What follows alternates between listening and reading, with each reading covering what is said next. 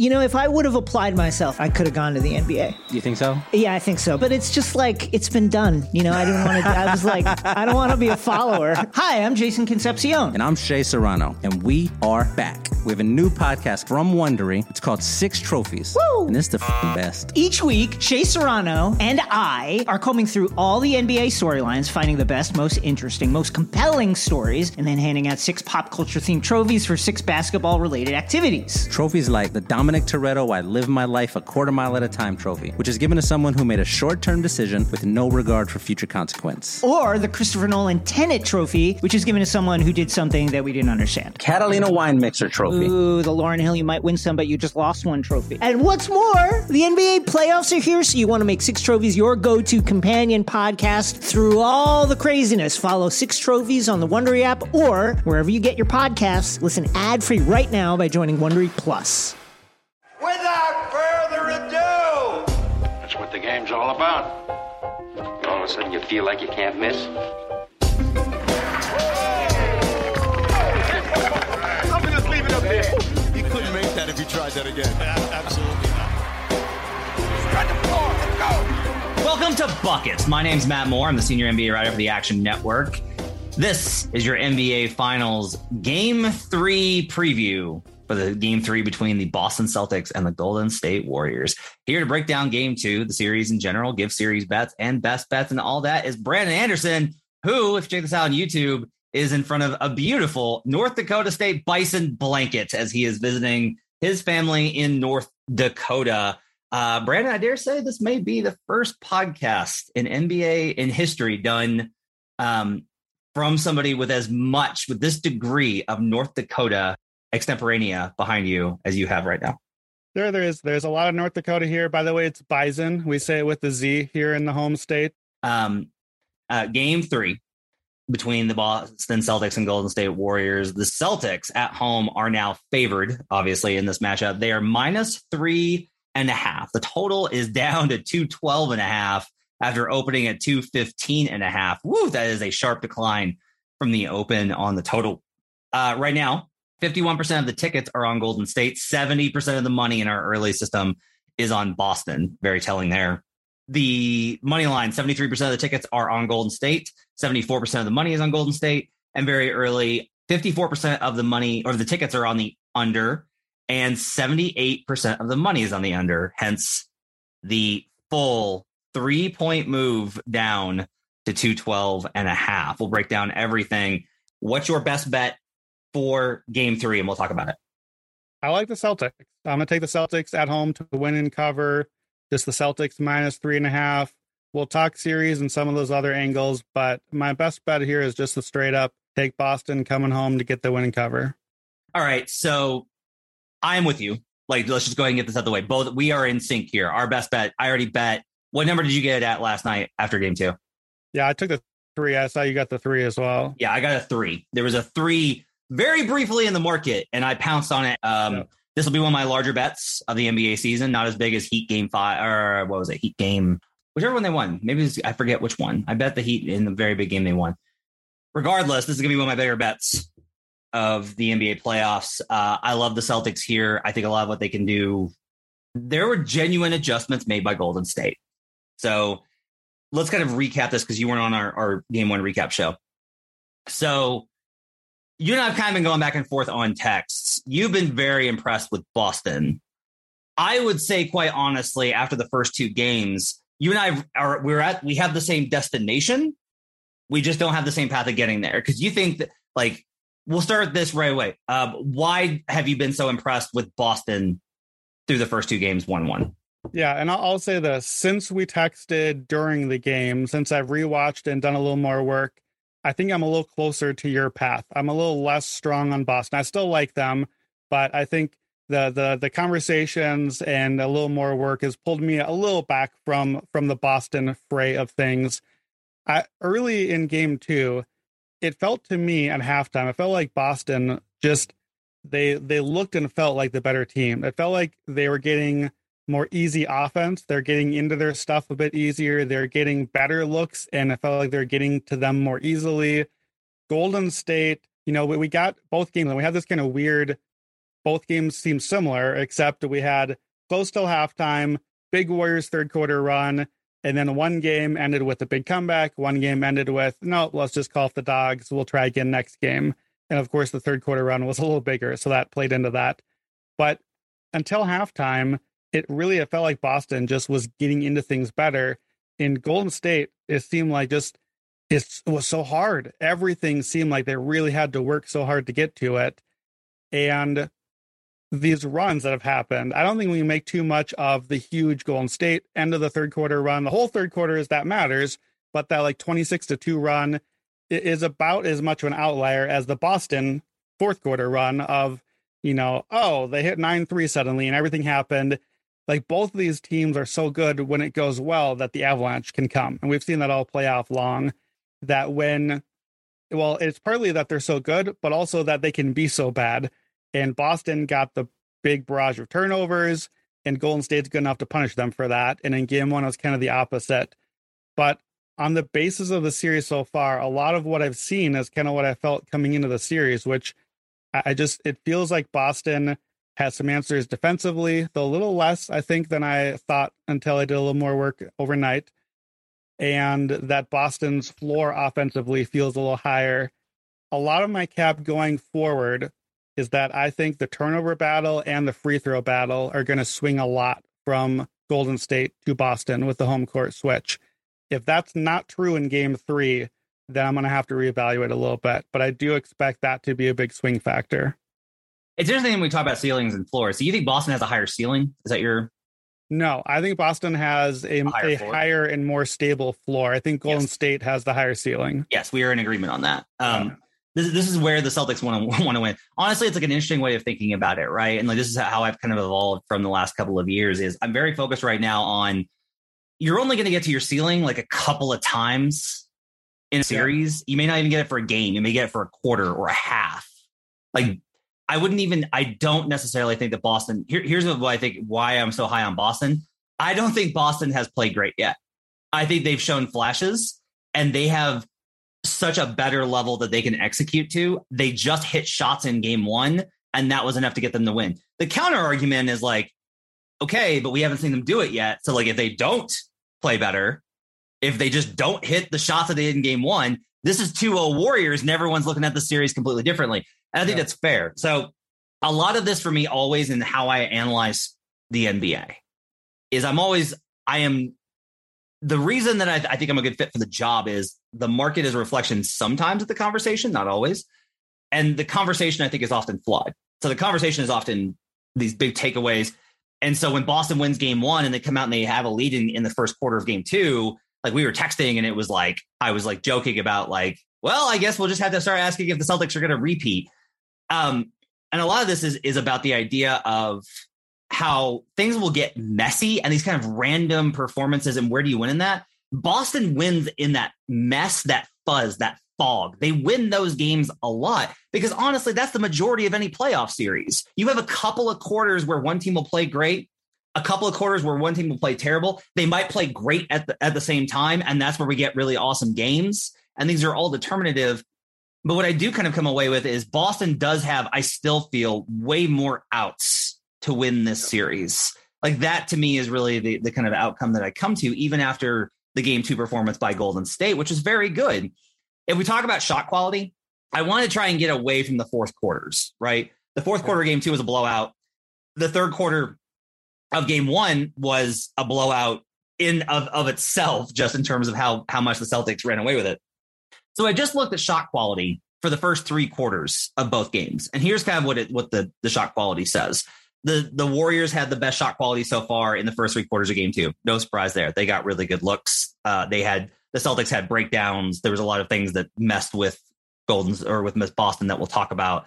The Celtics had actually better shot quality in game 1. I was a little surprised by that, given the shooting performance. A lot of it is that they didn't actually shoot all that awesome. They just shot really well. And they shot above expectation, but not like crazy in game 1.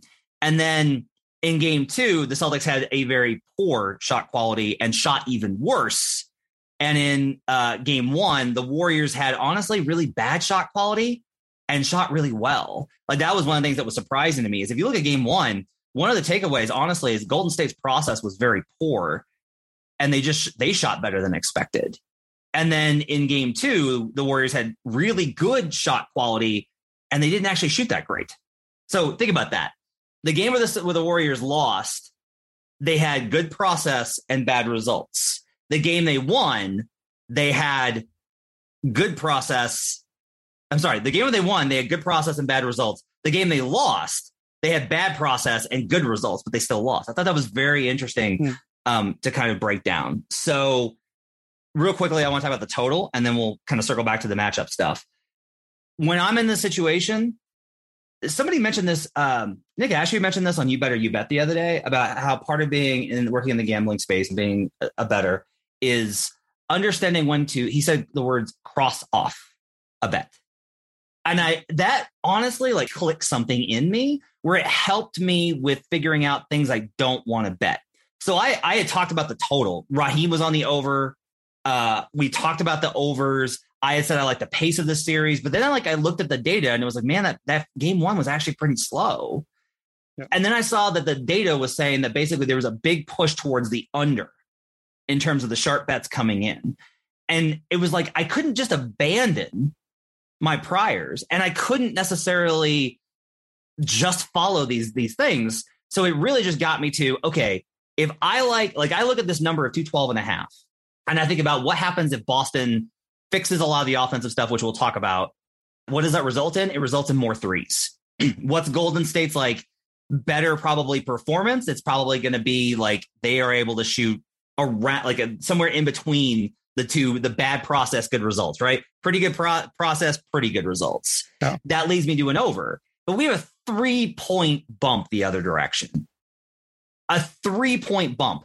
I don't have to bet this. I don't love the over just because I think about it and I go, I really think this might be an over. It doesn't mean I have to bet it. And if it turns out that the over cash is easy, right? I'm not going to look at that and go wow, I really missed out. My one overplay or a total play on game two was actually on Heat Check. I gave out Celtics under 104.5 because I found that the regression after hitting 19 or 20 or more threes, which they hit in game one, the team total under is 24-11-2, now 25-11-2. So when you see a team have a big shooting outlier game, I'm looking to play those kind of trends. We don't have any of those after game two. So for me, I just think that the total is a stay away. What do you think?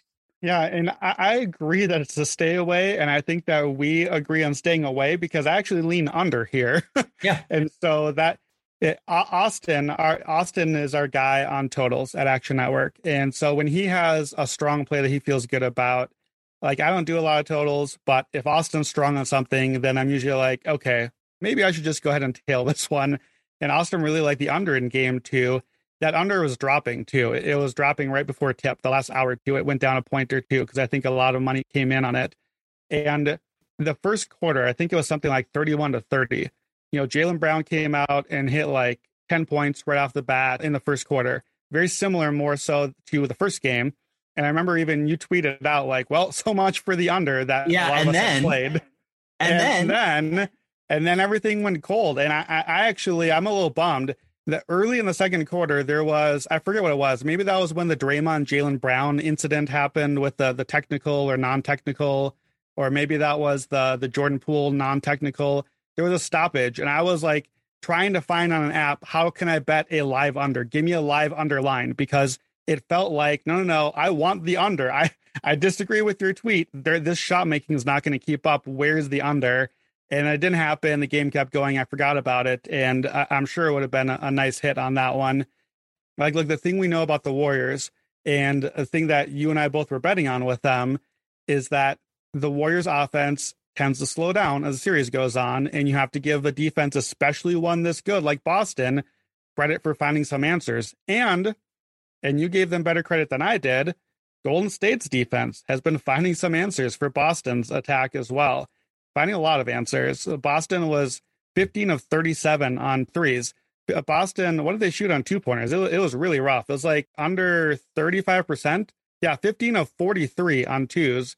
Jaylen Brown and Jason Tatum were 4 of 18 on twos. So That's surprising to me. I wouldn't be surprised by Denver or Dallas doing that against this Golden State team, but I would expect better from Boston. The process, especially as we got into the second half, Boston's process got really bad.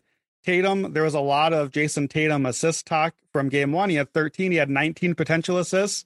He had 3 assists. Do you know how many potential assists he had in game 2 after 19 in game 1? How? 4. Wow. 4 potential assists. He went from 19 to 4. And to me, that checks out. Like, that's what I saw is we know, like, we got 2021 Boston offense especially in the latter half of the game last night. We got, I don't know, you do a thing. Okay, it's my turn. I'll do a thing. Rather than in game 1, all those Tatum assists, and it was partly how they're defending him, but it was drive a little bit, kick to the open shooter, and hitting the shots. There wasn't that penetrate and kick thing happening. So I lean under because I feel like as the series goes, I like both defenses more and more and things just to tighten up. But especially the fact that I lean under, you lean over, we're both leaning stay away, I think is probably a good confirmation that, especially with the total moving, that maybe this is just not a spot to grab. Yeah, I also like this, and this is honestly probably a flaw of mine, that when I see a total like this, and I go, that number's really low, maybe the over. And it's like, no, it's like, it's low for a reason, Matt. That's why it's low. Let's talk about Boston's offense, because I think it's an interesting discussion point here. One of the reasons that I like Boston so much in game 3, they shot themselves in the foot over and over and over again in game 2. You mentioned the 2-pointers. Seth Partnow had the stat on self-created 2s. So not like assisted, not like a direct pass underneath. 6 of 31. Yeah. Ooh, that is rough. And when you go back, you don't, I'll say this, there are a fair amount of like, wow, they just smoked the bunny, right? They just missed like good layups. However, their spacing, the Boston Celtics spacing was fucked in game 2. And it was really surprising. There's a play that I'm going to really break down in detail for Video for Action. So Draymond Green started guarding Jaylen Brown. That was one of the key adjustments that Golden State made, was let's have Draymond guard Jaylen Brown. And it slowed down Jaylen Brown. He wrapped him up by a possession, cut off a lot of that lifeline, helped a lot of things. It also allowed Draymond to help. But like the Celtics then did weird stuff. There were possessions where Jaylen Brown's in the dunker spot. Okay, if Draymond Green is guarding you and you're in the dunker spot, which if you don't know, that's like left or right of the basket, like underneath the basket, right? You duck in and you catch it for a dunk. If Draymond Green is guarding you in the dunker spot and you drive and he's taller than you, you are now inviting one of the best defensive players in NBA history to help on the drive. Why would you do this? It's the same kind of problem, honestly, that the Warriors had in game 1 with Andre Iguodala, who did not play. Is Iguodala, like, there was possessions where Iguodala would run pick and roll and then hang out in the dunker spot. So then his defender on the switch, Robert Williams, is there, able to help over. The whole thing in this series is about getting help defenders out from under the rim, because once you get to that point, you have opportunities to really shake. Now, this leans towards Boston because Boston has better perimeter containment, right? Like Boston's guys can actually stop Jordan Poole on the perimeter and force him into pull up 2s, which he did get to, but those are still lower probability shots. Golden State can't do that. Boston can get by initial defense pretty much whenever they want, and they did that in the first quarter.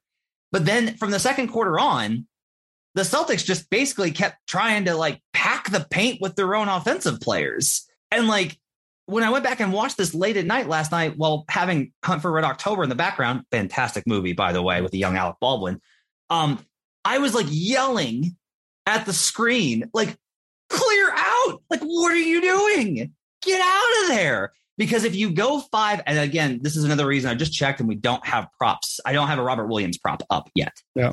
I want Robert Williams unders in game 3. Like this is one that there's always a concern of like, how do you, because one of the adjustments that I factored on in game 2 was, Otto Porter's got to play a ton. He's been great. He's going to play a ton. And Steve Kerr went, fuck you, Matt. I'm playing Nemanja Bjelica. How about that? And it's going to work. Even though like Otto Porter, I think has like a massive plus minus in the series. Yep. Yeah, Otto was plus 24 in 15 minutes, by the way, because I was with you on Otto sinking ship.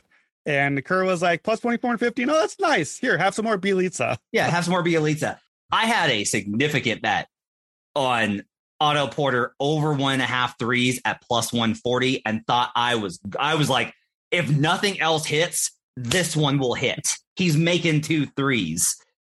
And last night was painful. I had over Steph 10.5 rebounds and assists. He hits 10, and because it's a blowout, he doesn't play again.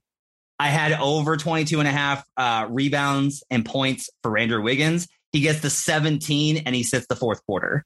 Like Boston's offense was so bad, they didn't have to put starters back in, and that cost me like a big chunk on top of. I will say this. I stupidly, this was a bad bet by me. I live bet Celtics plus 180 at halftime. Yeah. And then I bet Celtics plus 17.5 late third, because I was like, ooh, they've won all the fourth quarters. I was looking at it was 23 when I bet it.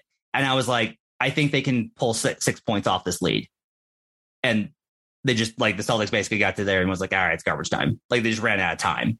I was like almost within range for a minute, and then it just didn't work out. I don't feel as bad about that one, but live betting Celtics was an emotional bet for me. Just being like no matter what, like the Celtics are just going to find a way. Yeah. I blame you for podcasting. We talked about it at halftime. Like you texted me Boston plus 180. And I was like, because I was thinking, okay, Warriors home third quarter. The brand is the brand. Like I'm getting like 10 messages at halftime of home games like, Warriors third quarter, are we doing it? And again, people, Warriors home third quarter. So don't come asking for this next. It's still good, but it's not as strong. Home third quarter is where you want it. And it felt like a spot where, okay, this is the dynasty. Like this is, you can't go down 0-2. You have to make the third quarter push.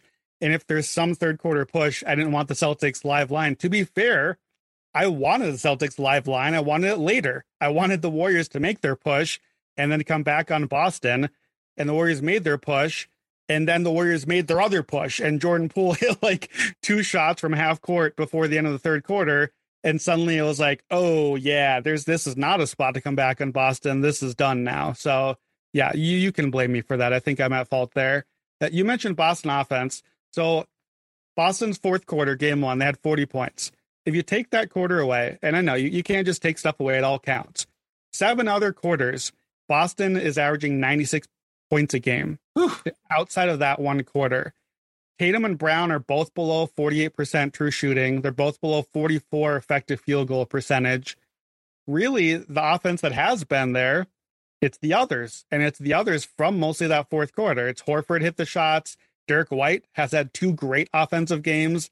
I'm not sure you want to count on that continuing to be there. We'll come back to it on props. I think Marcus Smart's going to have a big game 3.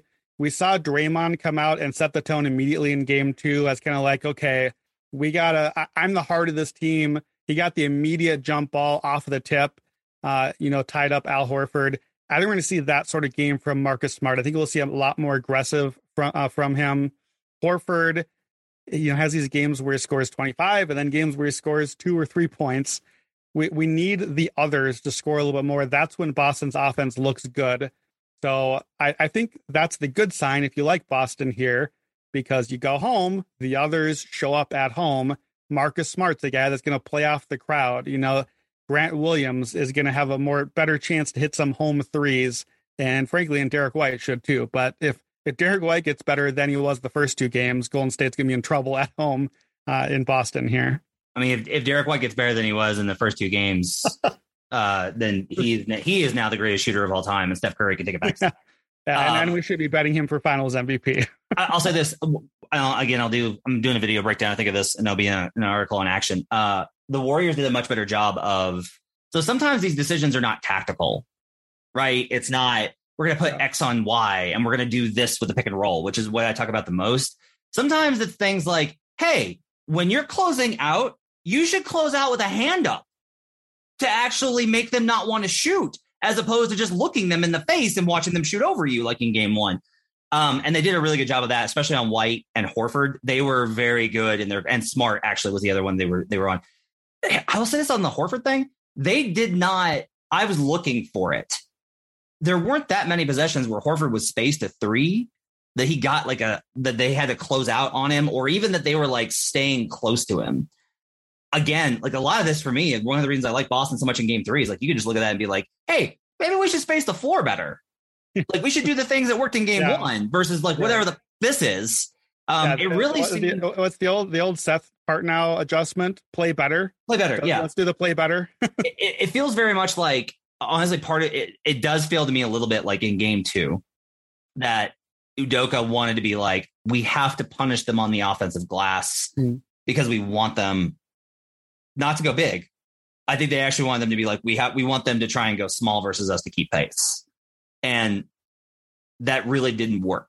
Like it just did not work. And I'll also say this, like, I think there was not the idea that like with Bjelica in, maybe we can do this, and like just credit Bjelica who played great. Like Bjelica came in and really gave them good minutes. But like a lot of the time on Boston's possessions, I saw them trying to crash the offensive glass. And again, like Udoka's been amazing in these playoffs. He's been great. This was a game where I really think Udoka just like overthought a bunch of stuff, and either the game plan was bad or the execution thereof was bad because their entire strategy was bad. Like Golden State did things like, all right, we're going to close out with a hand up and really kind of deter the threes, especially on White. Like they did a bunch of things. And making White try and drive to the rim was really smart. Like, hey, allow anything but the threes and you're good. Let's talk while we're here. Let's hit props first. Let's go ahead and hit props. Well, I want to add to the Udoka thing. I thought it was a double whammy. I was surprised. You kind of said some of these things too. I was surprised how much Kerr changed from game 1 to game 2. Yeah. Neither one of us, I don't think, expected Bjelica to have a big role. We both thought Otto would play a lot more. The other adjustment we haven't really said much on was the one that Kerr's hand was basically forced on, basically replacing Andre Iguodala with Gary Payton, which was a massive swing in Golden State's favor. We'll see if Iguodala is back. Kerr likes to play as a veteran, so Iggy was not good in game 2. Gary Payton was fantastic. His defense was so good. You could just tell the energy with him and Draymond out there. The energy was just different on defense. So that was the first half. Kerr made the adjustments, and that was like, okay, Udoka didn't have them ready as well for that. But then I think at halftime, you got to expect, okay, they're playing us differently. They have different personnel out there. Now what do we do? I don't really see Boston respond at halftime either. That's the place where Kerr does so well. That's the third quarter thing. And I felt like Udoka didn't show up before the game or at halftime in that way. Like we need to see a lot more adjusting from them, but we've got these 2 days off now. So, well, and I also wonder how much of that, I know this sounds crazy that you're like, no, coaches, like the teams will do everything to win every game. It's not true. I'm telling you, I've covered these finals. Like I am telling you, having been there and had conversations off the record, there is a very palpable, we got the one here. You want to save stuff. Like talking to coaches that are no longer involved in the game, you get into these kind of discussions too, where they're like, yeah, what you'll do is you make a lot of adjustments. You try and sometimes if you think you have a chance, if you think it gives you a real edge, you'll adjust before the series. Then they adjust, come back, but you save your counter adjustments until after you see what they do. And so now you've seen what Golden State does, and you get the chance now at home to make the key adjustments, whether it's we're going to go big more, or we're going to go small more, which I think is what they have to do. I think, again, I keep coming back to, I don't think like there's been a lot of talk about Rob Williams and all these like the blocks that he makes. You got to get past that and into the nitty gritty details. Robert Williams, I really think is a liability for them. I continue to believe that. And I think that they're going to have to go smaller. We talked about this before the series that there are more guys on Boston. I think that the Warriors will excise from the rotation, right? Like Golden State's a good example of this, where they're like, fuck it, we're throwing out Bjelica, like Gary Payton, Iguodala's out. We're throwing out these guys. They have more guys that they can go to.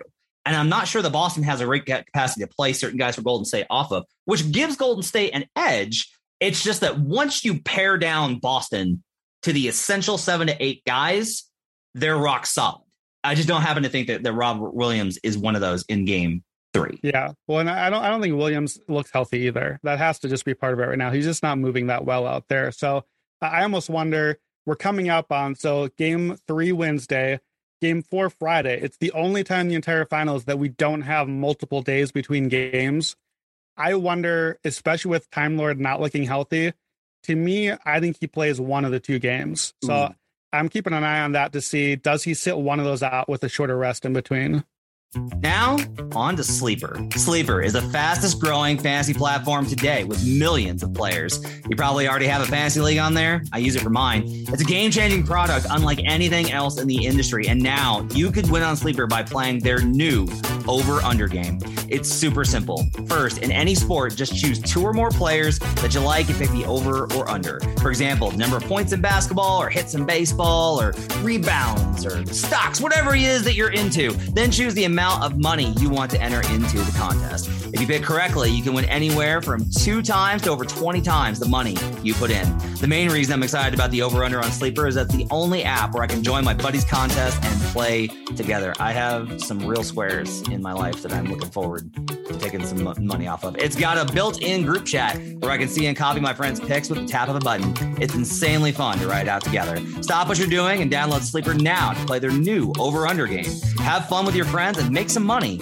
On your mobile phone, join our listener group on Sleeper at sleeper.com/buckets, and Sleeper will automatically match your first deposit up to $100. Again, go to sleeper.com/buckets, and you'll get a $100 match on your first deposit.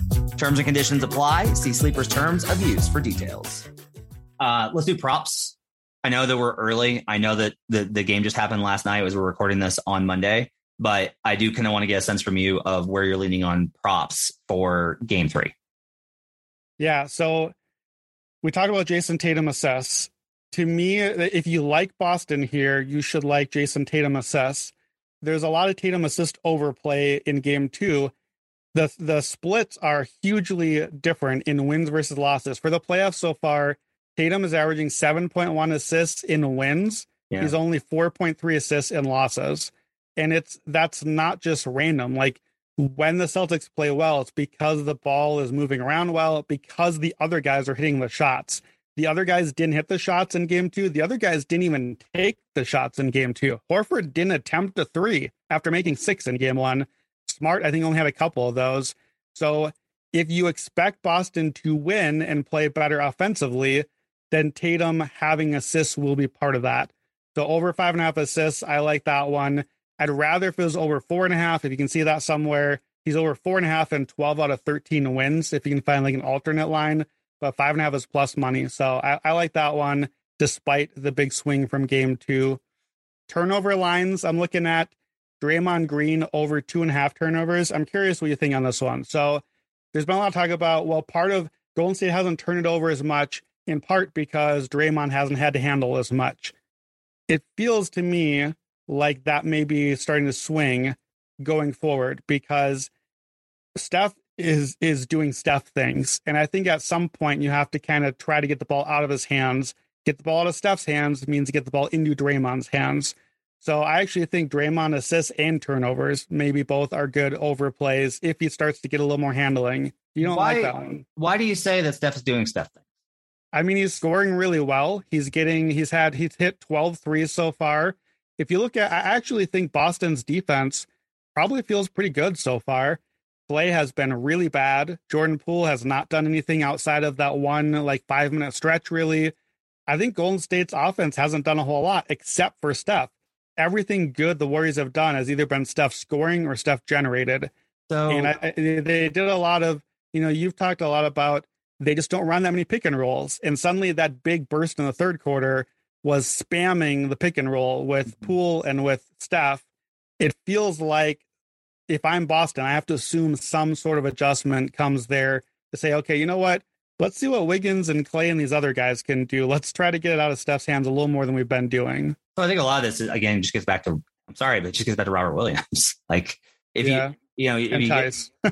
Tice, get those guys out of the rotation, I think and switch it. And I think it probably looks a little different.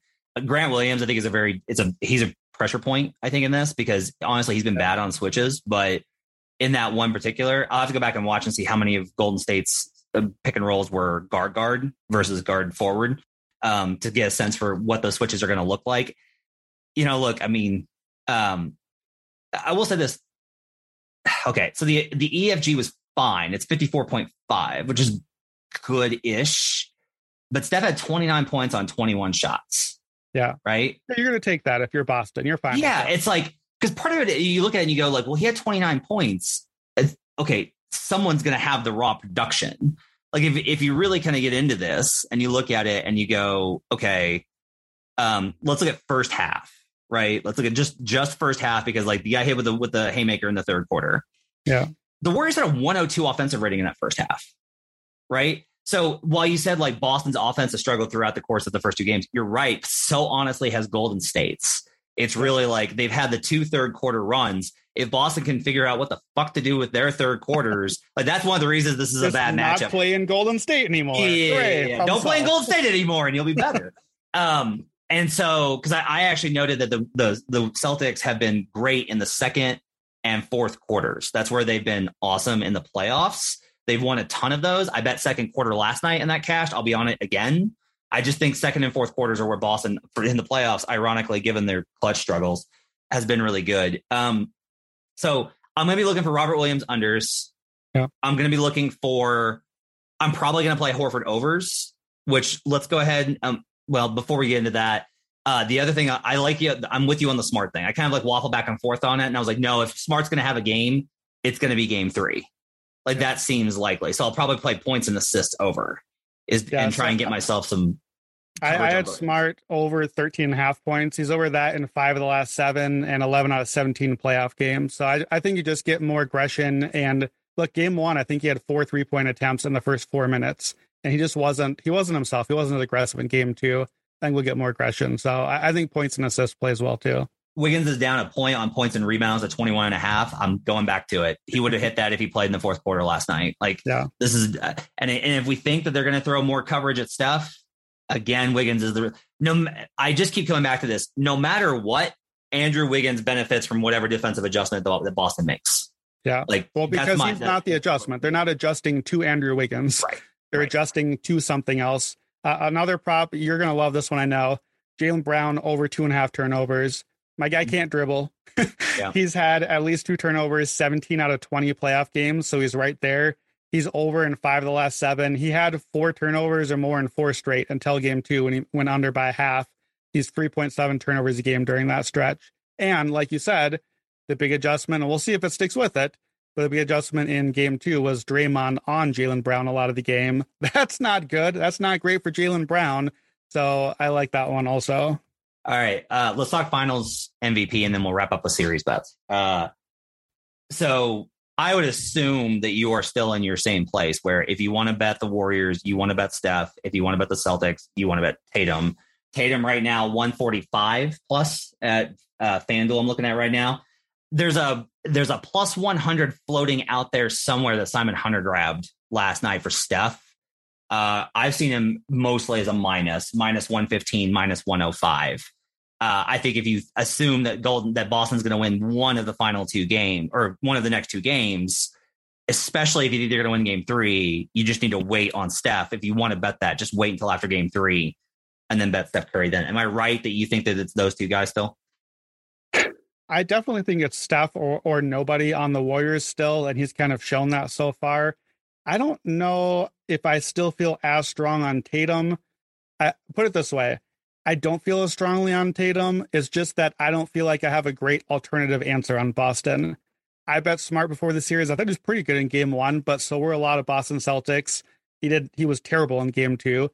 You had Horford. Horford looked awesome after game 1 and then didn't show in game 2. Jaylen Brown, you bet going into game 2. And then I was buckling up, getting ready for the 5 times around victory lap when Jaylen Brown came out and scored 38 points in the first 2 seconds of the game. I was like, oh boy, here we come. Here's the Jaylen Brown finals MVP push. And then he just kind of disappeared after that too. So it still feels like, okay, Tatum got a scoring going. I think Tatum is going to have a big scoring game. I thought about Tatum points over. I don't normally play just like a superstar points over in a game because the lines are just so high. It's tough to get there on an over. But I think Tatum is going to get to the line a lot more in game 3 and at home.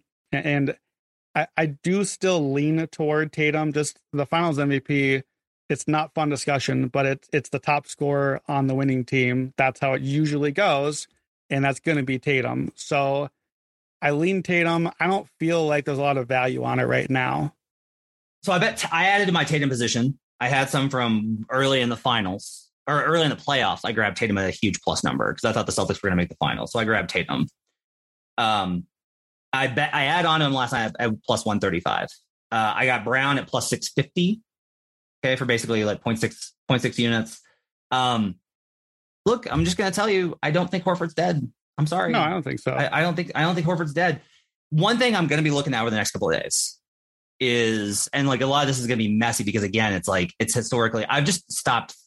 I am more of the mindset of it's more about who's the engine, which is one of the, like, I have to have some sort of logic for why Steph Curry has been to 5 finals and hasn't won finals MVP.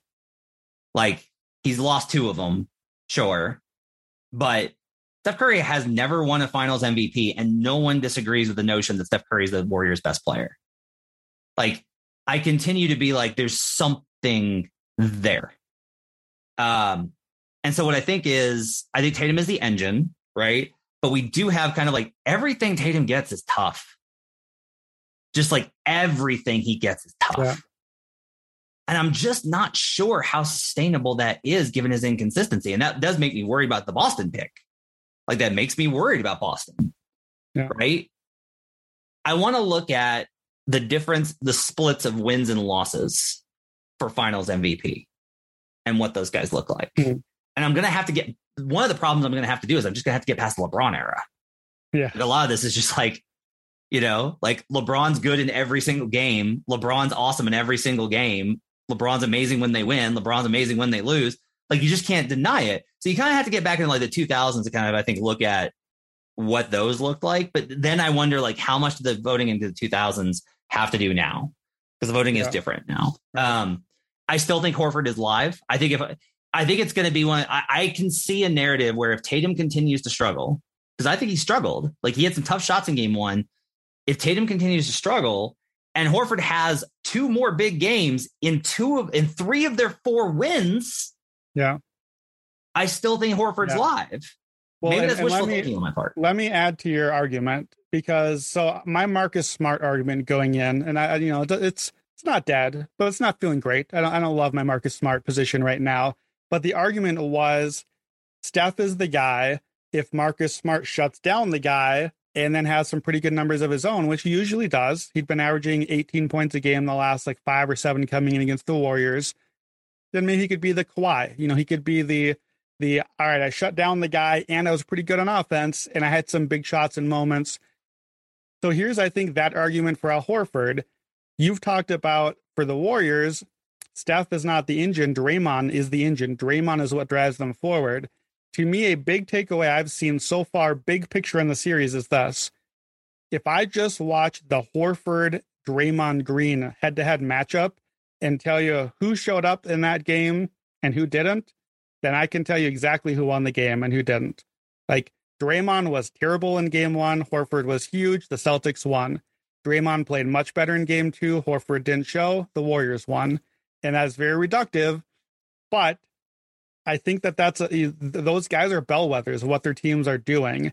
Not because, like, look, they're not scoring a lot of points. Horford did hit a bunch of shots in game 1. But I think if you look at Draymond as what makes the Warriors tick and go and play at their best version of themselves, if Horford kind of takes away a little bit of that and then adds to, I think when the Celtics are at their best, Horford is involved. It's not just Tatum being awesome. It's the whole thing. And Horford has been a big part of that in their best games. Like you talk about hitting your ceiling. When the Celtics hit their ceiling, when they play really well, Al Horford is always a big part of it in this playoff so far. I think that's the case for you is if you can kind of turn off the Draymond spout a little bit and then hit your best case in some of those games, I think that's the hope for Al Horford in an MVP scenario. I would not love the amount of victory lapping and have to put up with on the podcast, but I would love it for my guy, Al Horford, just the Career Achievement Award. And, you know, it's been a fun playoff ride for him for sure. How did I not put Andrew Wiggins first first score in the app.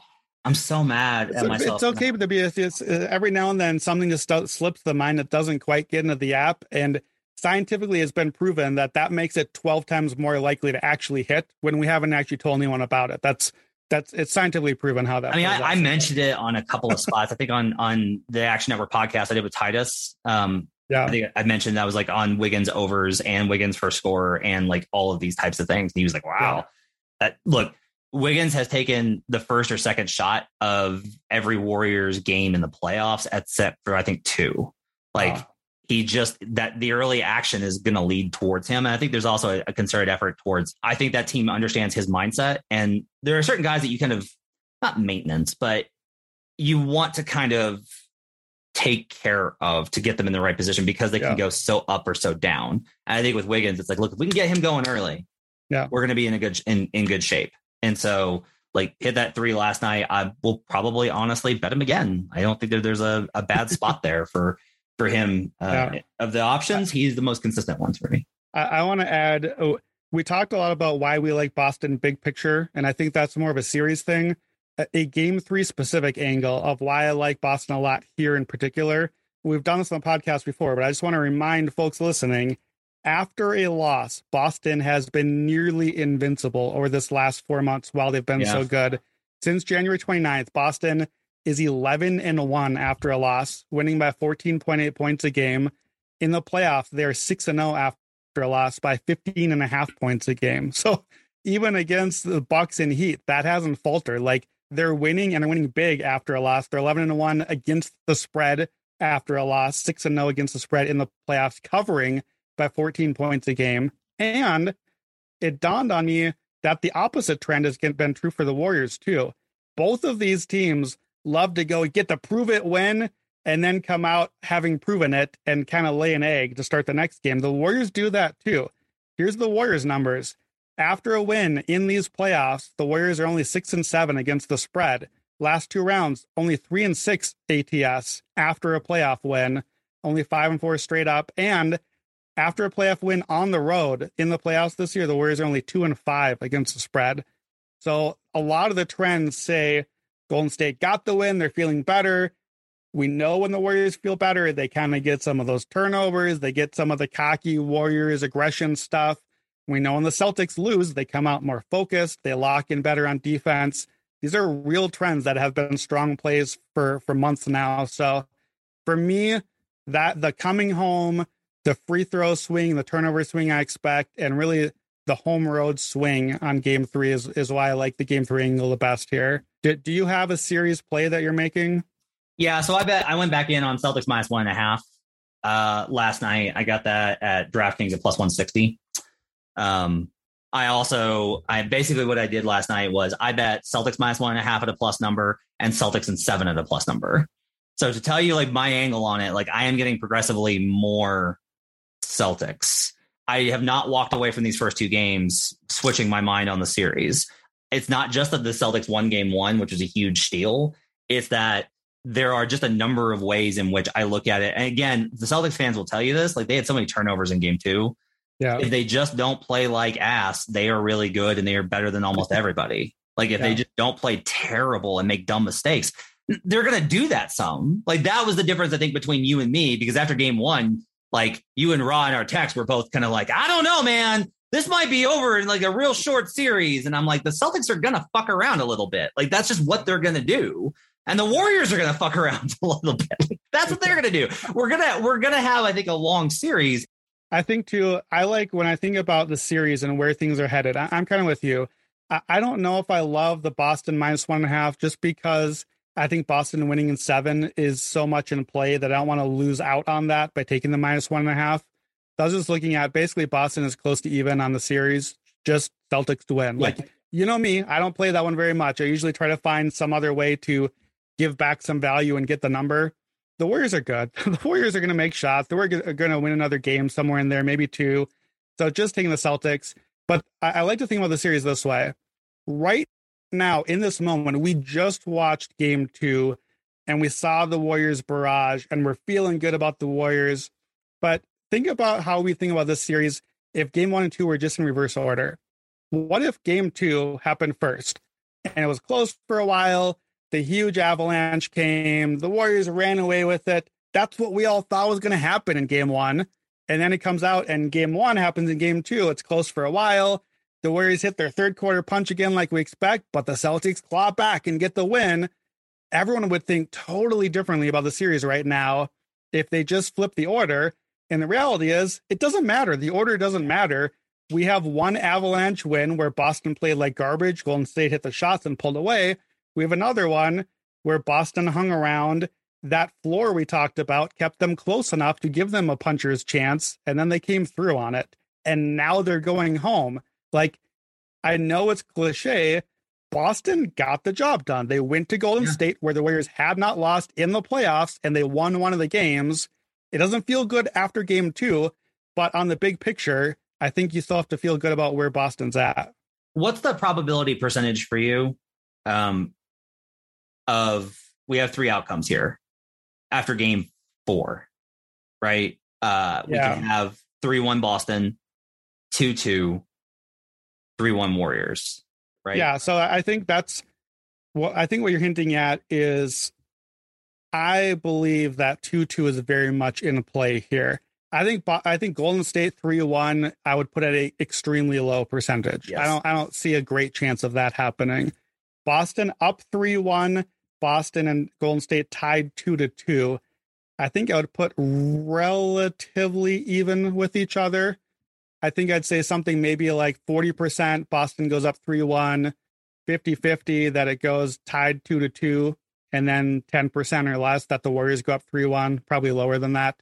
So I think part of that is that's why I don't want to go too heavy on Boston in 6, the -1.5, because if it's 2-2, my only out left is Boston has to go take the pivotal game 5, come home and close it. And I don't feel like they can't do that, but I don't feel like either of those is a slam dunk. Like even the closeout game 6, we just saw Boston throw away against Miami last round. So I don't even love that necessarily. So I think the question you're asking, and where could this be a week from now, which is after game 4, it does give me pause that, after game 4, if it's 2-2, we're down to a best of 3, Warriors with 2 games at home and the game 7, and they're so good at home and they have all the home history. Boston wouldn't be out of it. I don't know if I would I would like Boston less than I do right now. Certainly. Would you like Boston less than you do right now? If it's 2-2? If it's 2-2 rather than 1-1. Yeah, I will like them the same.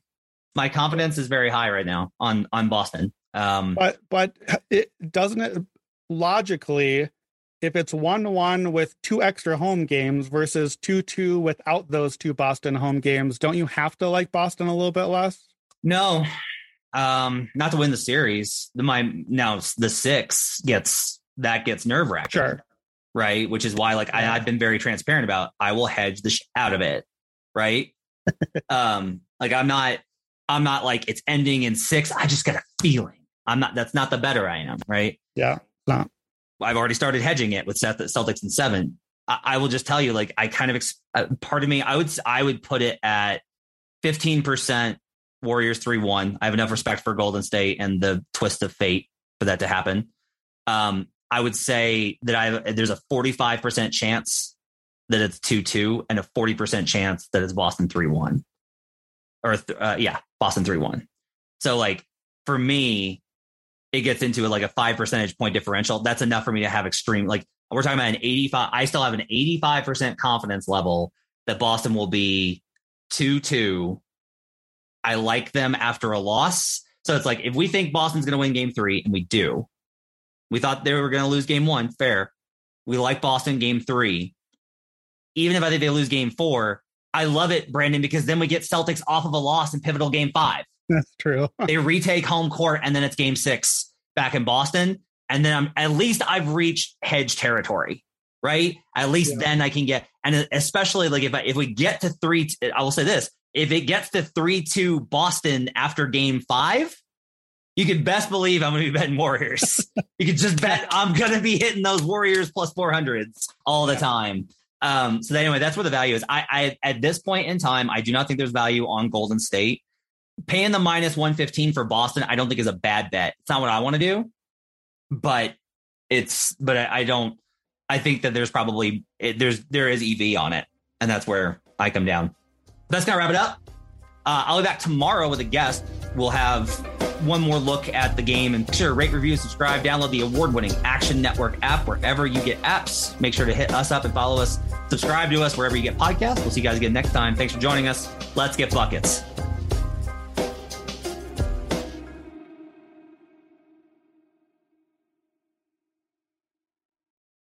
Whether you're a world-class athlete or a podcaster like me, we all understand the importance of mental and physical well-being and proper recovery for top-notch performance.